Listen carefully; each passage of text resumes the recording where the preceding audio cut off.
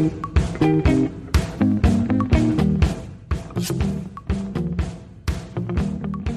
everyone, welcome to Superwomen. I am so excited to welcome Marissa Thalberg, the Executive Vice President, Chief Brand and Marketing Officer for Lowe's.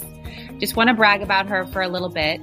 She is a globally recognized business strategist, brand building innovator. She is known for inspiring teams to take brands to new heights, cultural relevance, and business performance. She was previously at Taco Bell, where she served as Global Chief Brand Officer, envisioning and leading the company's evolution to a culture-centric lifestyle brand. She is on the board of the Ad Council and the Orange County School of the Arts Foundation. Since she has been at Lowe's, it was recognized as the number 3 marketed brand of the year by Ad Age. I'm so excited to have you on the podcast today. I'm so happy and honored to be here, and just happy to get to have this conversation with you, Rebecca. You know, I think the world of you. Likewise. So I would love to get in your head a bit. Was marketing and branding something that you have always loved and been passionate about? Or when you went to school, what did you think you were going to do when you grew up? You know, when I was a kid, I thought I was going to be an actress or a lawyer, and I told people and they'd laugh, but actually it's not totally crazy when you think about, you know, you'd watch those lawyer shows, and then I wanted to be on the stage. And then by the time I got to college, I thought I wanted to be a broadcaster. So I guess on some level, I loved being a communicator and a storyteller. That was fundamental somehow in me. And I had a wonderful internship.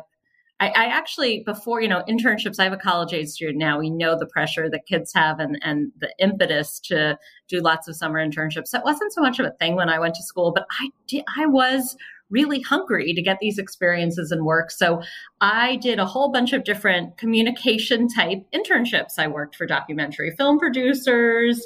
I was the production assistant on a TV show. And the last one was with a big ad agency. And it was the most substantive internship I did. So I actually really enjoyed it, and thereby found myself in advertising after college, and then really tried to wrestle in my 20s with the creative side and the business side of my personality and my interest, and try to figure out how to bring those together. So I experimented a bit. I actually left advertising and did become a TV producer for a while, but then wound up realizing that the kind of sequential career I wanted to have, where I really felt like, I don't know, I'd be rewarded and recognized in ways that I wanted to, was back in marketing. And then I came back into the beauty industry and was there for many years. Clearly, you have a knack for getting the brands you work with culturally relevant, thinking about it in new ways. How did you learn how to do that? Or is that just something you feel like is innate in you? If you had to say, I do it by, you know, I realize everyone has their own formula, but what do you think are your ways of seeing what's happening and then knowing, okay, this is what I'm going to do? I don't know the answer to that question. I think that's the part, if there's any part, that for me feels the most innate. But you have to be willing to be a student of your job and a student of culture, and be the one that connects the dots. And I think if I have any talent that's particular, it's being able to, you know, think about how different things that don't seem connected might connect in interesting, meaningful ways, and tying it back to consumer behavior and a business objective. And based on some of the zigzaggy moves I've made in my career and the industry moves I've made, I've had to be someone who loves the chance to learn and throw myself into new things, and then bring the different experiences I've had thus far in a way that creates lateral thinking. And businesses need that today more than ever. So whereas earlier in my career, I felt like I hadn't set myself perhaps on this path of perfect clarity and perfect linear, you know, upward mobility, now I realize the ability to be a lateral thinker, to draw on different experiences is really a benefit. But it took some time to reconcile all that. Yeah, I feel like hindsight, you're able to say, oh, this is how the parts of the puzzle fit. That's right. But when you're going through it, you're not necessarily like, I guess it's akin to, in my world, people are like, wow, your strategy is just incredible. I'm like, we don't have a fucking strategy. We're just trying everything we could think of. Yeah. Yeah. But then you can take credit for it all having been intentional. But the reality is you took chances and you had great instincts. So that's part of it. Correct. So how do you convince, I feel like corporations can be known to be slow to move.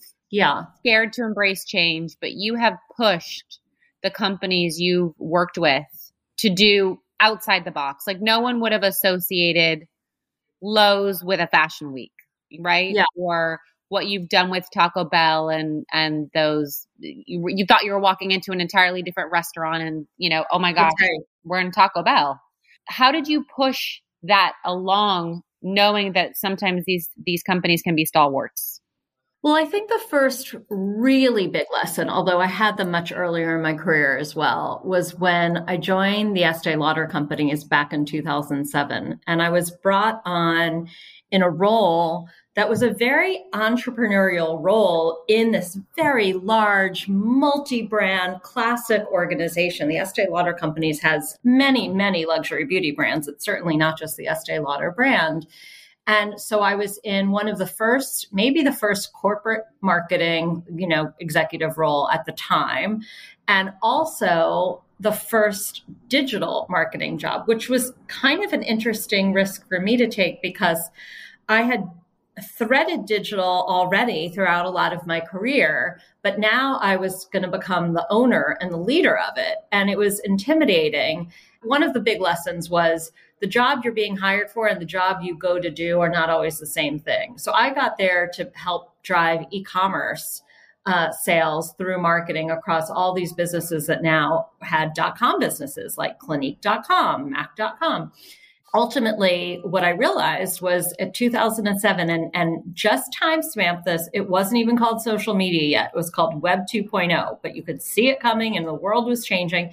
And I realized my job was to help bring all these brands into this new era of communications.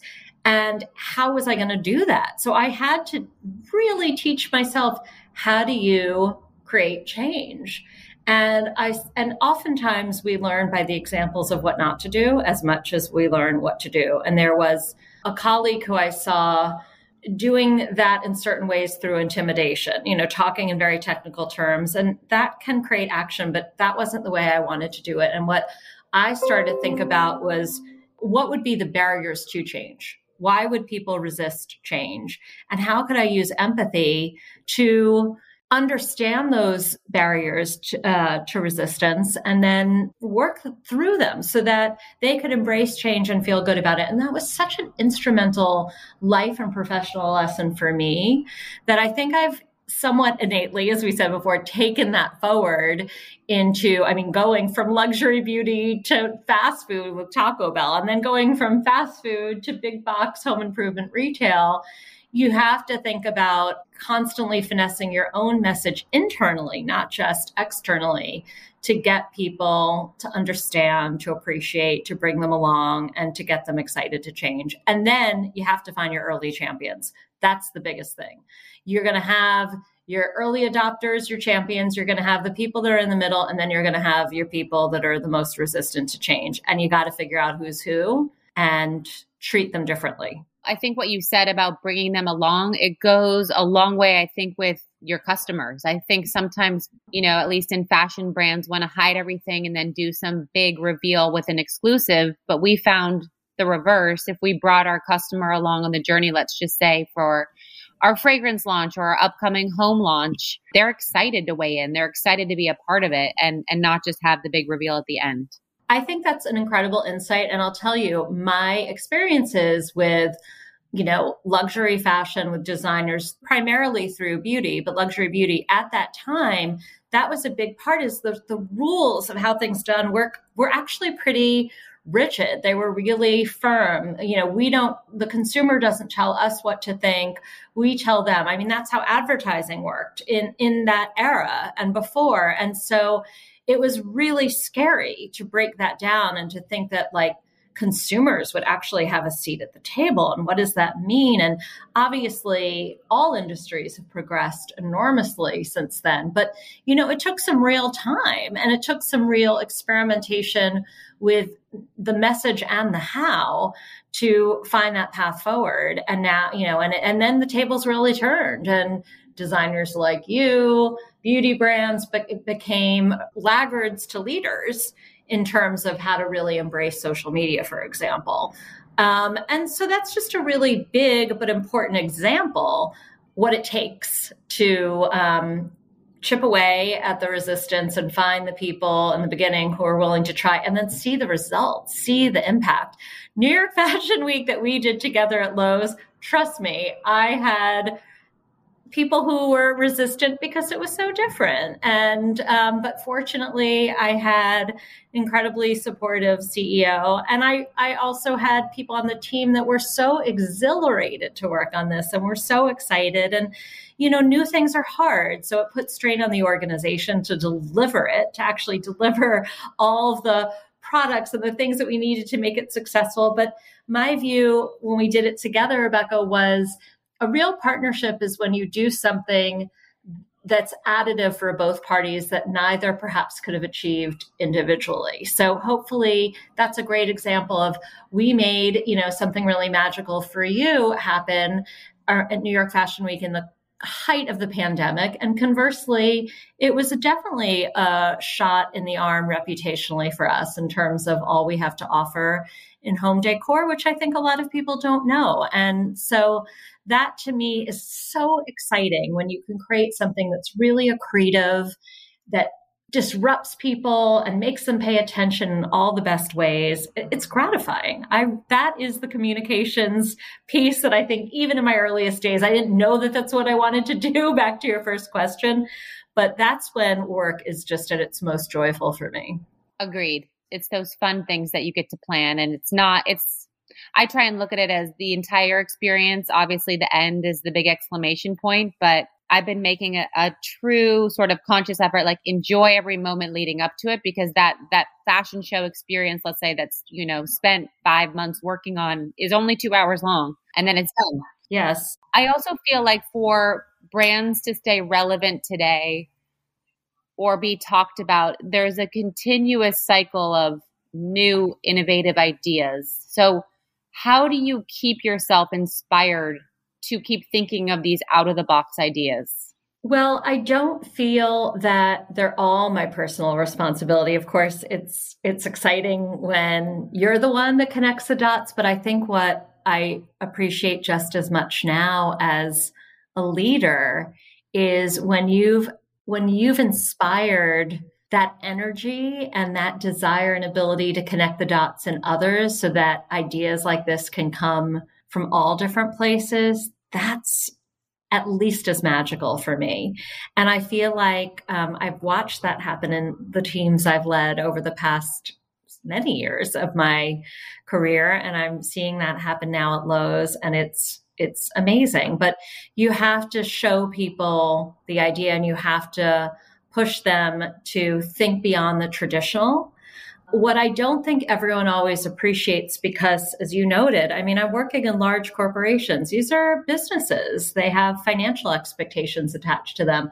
And so I'm very, very mindful of creativity not being gratuitous, but creativity that's serving a goal. But the creativity comes in achieving that goal in the unexpected ways that surprise, delight, and get people's attention, because we all know the hardest thing today for any of us who are in any form of let's call it the communications business, is getting attention, because our attention is so fragmented. So that's, I guess, a long-winded way of saying sometimes I just come up with ideas, but now the ideas can come from anywhere on my team. And then the real question is not, do we have good ideas, but how to put them through the right filters of, is this the right time for that idea? Does it deliver on the goals that we have? Is it achievable? Is it going to have the impact we think it's going to have? So that is, the process that's at least as important as the idea, having the ideas themselves.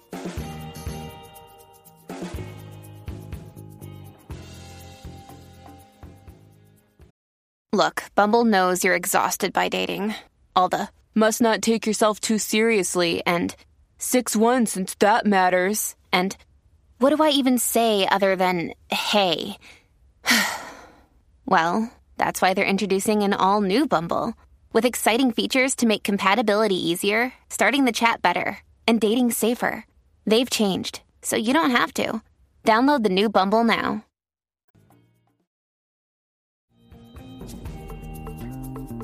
It's interesting to talk to different people because everyone's brains work so differently, or if it's not your brain, your mind works so differently. And the path to inspiration and the path to what keeps going. You know, before we had the opportunity to work together, I was on an entirely different creative track with the show. And then, you know, this opportunity didn't fall into my lap because I think I was putting a lot out into the universe. That's right. When we got connected, I was like, all right, time to change gears. We get to do a show. What does that need to look like? So, well, and I think that's the other part of creativity too, is recognizing serendipity and seeing opportunity and then crafting it to be something even better than what it might have been when it first presented itself. Because ideas rarely come fully formed. Right. It's, to me, that's what you just mentioned in terms of what happened for you.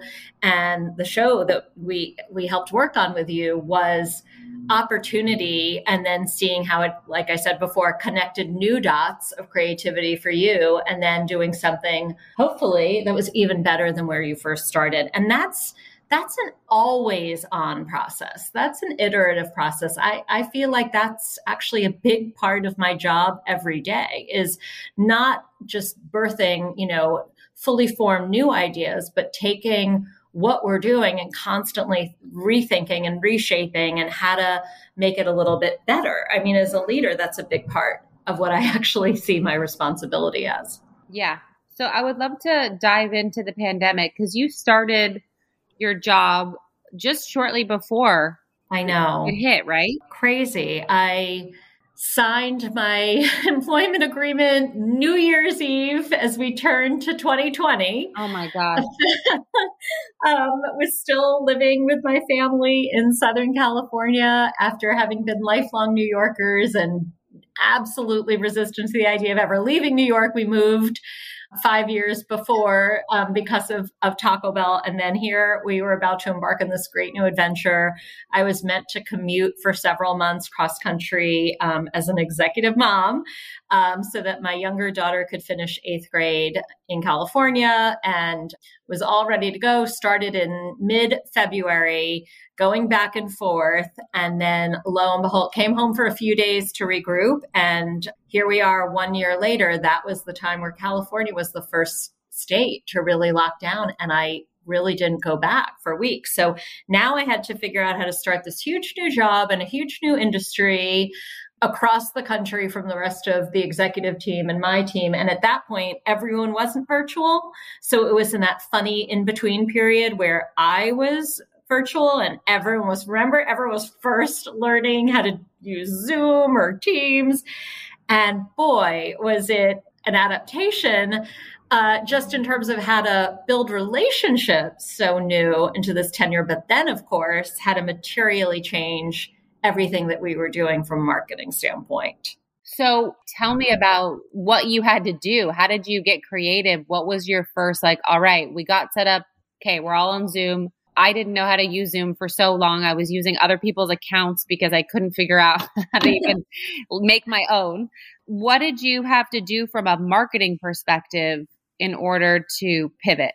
Well, the interesting thing about home improvement as an industry is when you think about a lot of retailers, you know, the sort of big moment of the year is holiday, right? That Thanksgiving to Christmas period where, you know, so much gift giving. But in home improvement, spring is that equivalent season because, you know, it's a little bit self-evident, right? People are coming out of the winter and they're ready to plant and they're ready to do things in their home and think about the outdoors and spring renewal. Okay, so all of that, and we're heading into, on top of everything else, our most important season. And yet, quickly, if we can all rewind the clock to just 1 year ago, remember, it went from not even really being on our national radar. It was this thing in China to suddenly we were going to lock down for a couple of weeks to now it was very, very serious. And here we are as a retailer, and the typical mode of a retailer in marketing is traffic driving, promotional types of marketing. And I frankly did have a vision of changing the way we showed up in that regard. In some ways, this was the ultimate accelerant of that, because that tone immediately felt wrong. So the first step was to kind of triage everything that had already been produced. Remember, I was just stepping in. So of course, a lot of work had already been done, and figure out what we had to work with, how we would adapt it, just to be able to be present, but be present appropriately under the circumstances. And then very quickly after that, started initiating new kinds of storytelling that were definitely more about creating a sense of connection and relevancy that was really, really much less aggressive in terms of selling and more about recognizing where people were. So one of the very first spots we did, what that was different was simply supporting this little burgeoning movement of people making signs to thank healthcare workers. And we realized our role in that was as a fellow supporter and also a promoter of DIY cultures. We weren't selling you anything. We just wanted to help you DIY a thanks. And we did that spot last year, March, and it became one of the most well-received commercials in the early part of the pandemic. And then we thought about the changing nature of homes, which now seems really obvious. But in the beginning, it was a new insight that suddenly garages were being asked to be gyms, and living rooms were suddenly becoming home offices and schools. And so plugging into that moment in the zeitgeist and doing it in a respectful way, and at the same time, also wanting to acknowledge that Lowe's is an essential retailer and we were open for a reason. And we were quickly at the same time moving very fast, with full credit to my colleagues in store operations, our merchandising teams, to how to create new safety protocols. We were really on the forefront of that, from being among the first, if not the first, to put up plexiglass dividers in stores, floor decals for social distancing, while still enabling people to keep their homes up and functional by being open and available. It was an unbelievable time of transformation out of necessity. And I think I will look back and realize that you have to use crisis as an opportunity, in a sense. And that's, I don't want that to sound mercenary, but in the sense that you have no choice but to rise to the challenge. And that's what we did. We rose to the challenge. And I think it allowed actually the transformation, or forced the transformation of the marketing to happen much more quickly, frankly, than had things just been business as usual. So you sort of had the, oh my gosh, shock, pandemic happens, pivot, change everything. You were first in to make a lot of those changes. And now you're met with this overwhelming surge in demand. Home is one of the hottest growing categories there is. So now, do you sort of get to sit back and relax and just watch the inbound happen? Or do you feel like you still need to innovate? Or can you take a breath?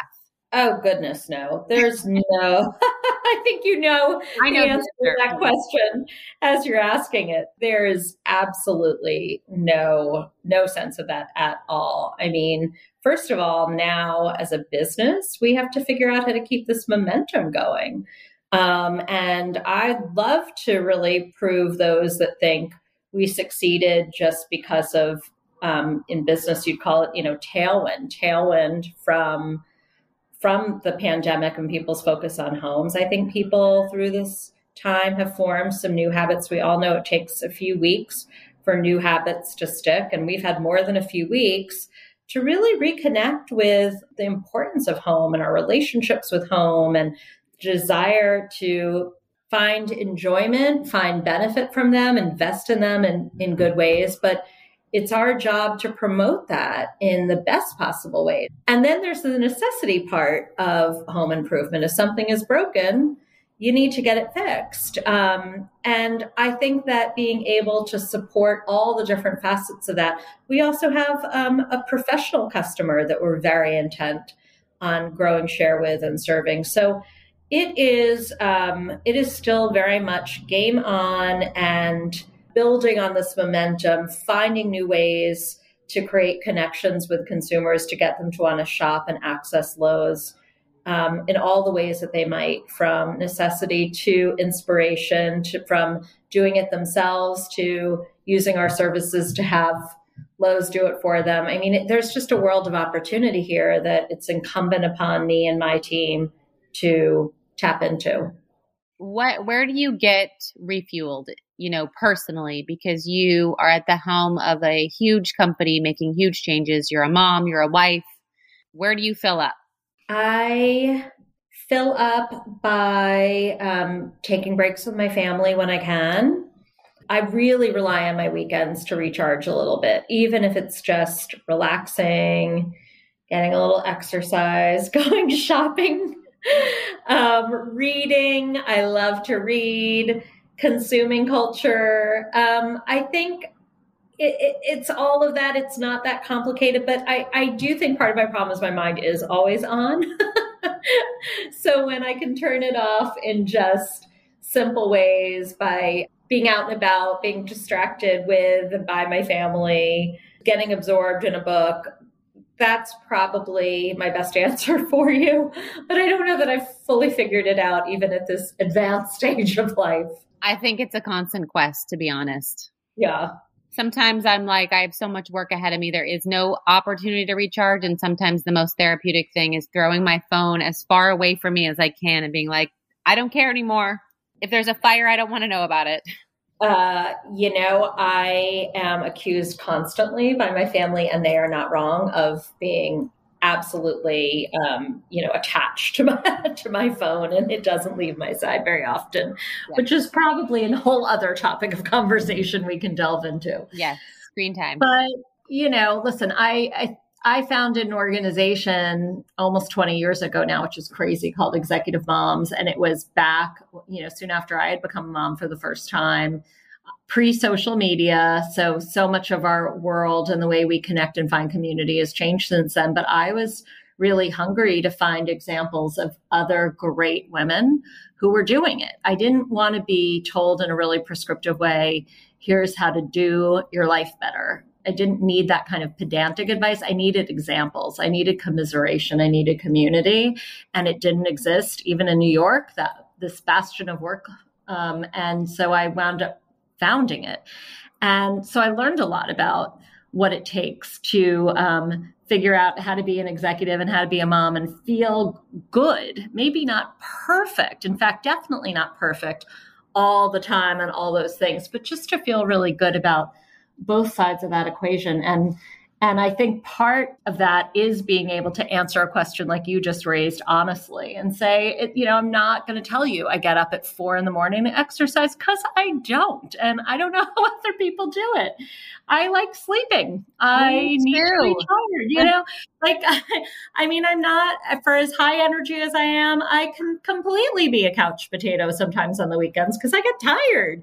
But that's the reality. As much about talking about recharging is not, I don't want to paint this sort of ridiculous picture that, I'm out always doing community service activities in my free time. I do that too, but I'm on boards and all that. But to me, it's more important to acknowledge just being human and having moments of just wanting to curl up with my daughters and watch a movie. And that's, to me, recharging.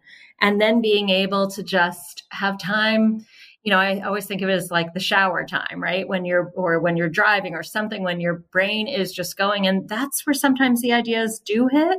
And then having ways to turn that off sometimes too. But it's not a simple answer for me. And I think that's important to be honest about. I'm glad that you're honest about that, because I think sometimes women hold each other to these unrealistic highs, or they use their imaginations and embellish them to be that way. And it's not always the case. It's not always the case. And social media is a blessing and a curse in that regard, because even for those of us who really do try to paint a real picture of our lives, of course, the things that we're inclined to post are biased in some ways or paint a particular picture of our lives. And it can be really hard to look at that and not wind up comparing yourself unfavorably. No matter how successful we are, there's that tendency, and I think it is even more particular to women and even more particular to high achieving women, to still feel like we're not as high achieving as some of the images we see of the people we know. And it's tough to remind yourself that you're probably achieving so much more and more successful in many dimensions of your life than you might be giving yourself credit for. That insight was actually one of the big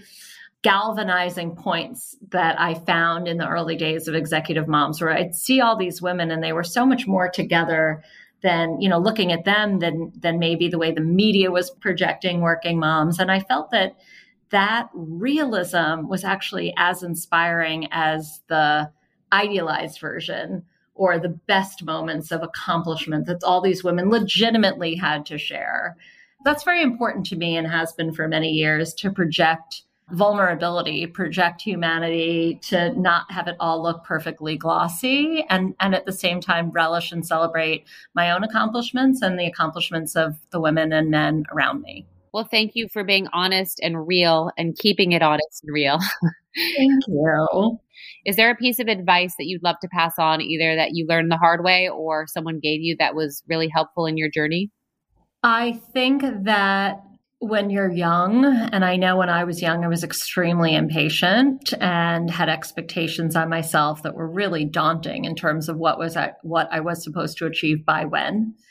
And, seeing other people and feeling like their careers looked like sort of a very straight line rocket ship trajectory, and mine had some twists and turns. And it's only through the rearview mirror that I can look at those and say, well, they all were part of the journey, and I learned things all along the way. So the best advice is to be open to opportunity, understand that the fine print on risks is that they're risky, and you're going to fail a little bit along the way, or you're going to have things that, maybe better said than fail, aren't going to pay off exactly the way you had dreamed and hoped. And resilience is the number one predictor of success. So build your resilience, build your positivity to take the best of situations and recognize that there's almost always going to be things that aren't ideal, and use those things to keep propelling you forward. I wish someone had really painted that picture for me with more clarity when I was younger. I think I could have been a little bit easier on myself along the way.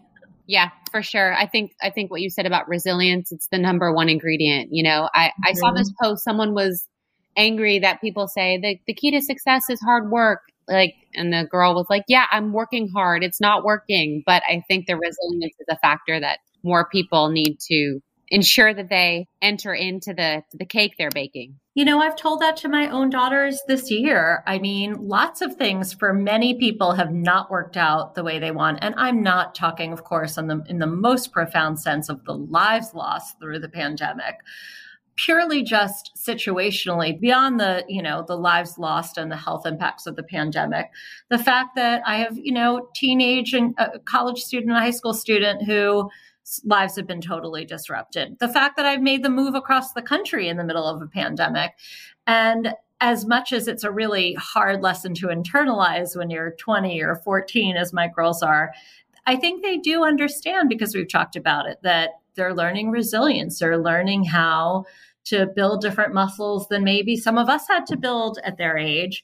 And that as much as maybe the circumstances in the now haven't been ideal, that they can carry this forward into their adult lives and turn it into a positive of strength. And, I think that's the best cheerleading we can give each other when things aren't quite the way we want it to be. Not in a false way, not in a bright-siding way, but in a recognition that you find your strength through these experiences. And the down moments are temporary. It's how you kind of see yourself through them and use your your army of supporters around you to see yourself through them, that is really the ultimate test of our mettle as we proceed through careers in life. And that's about as philosophical as I can get.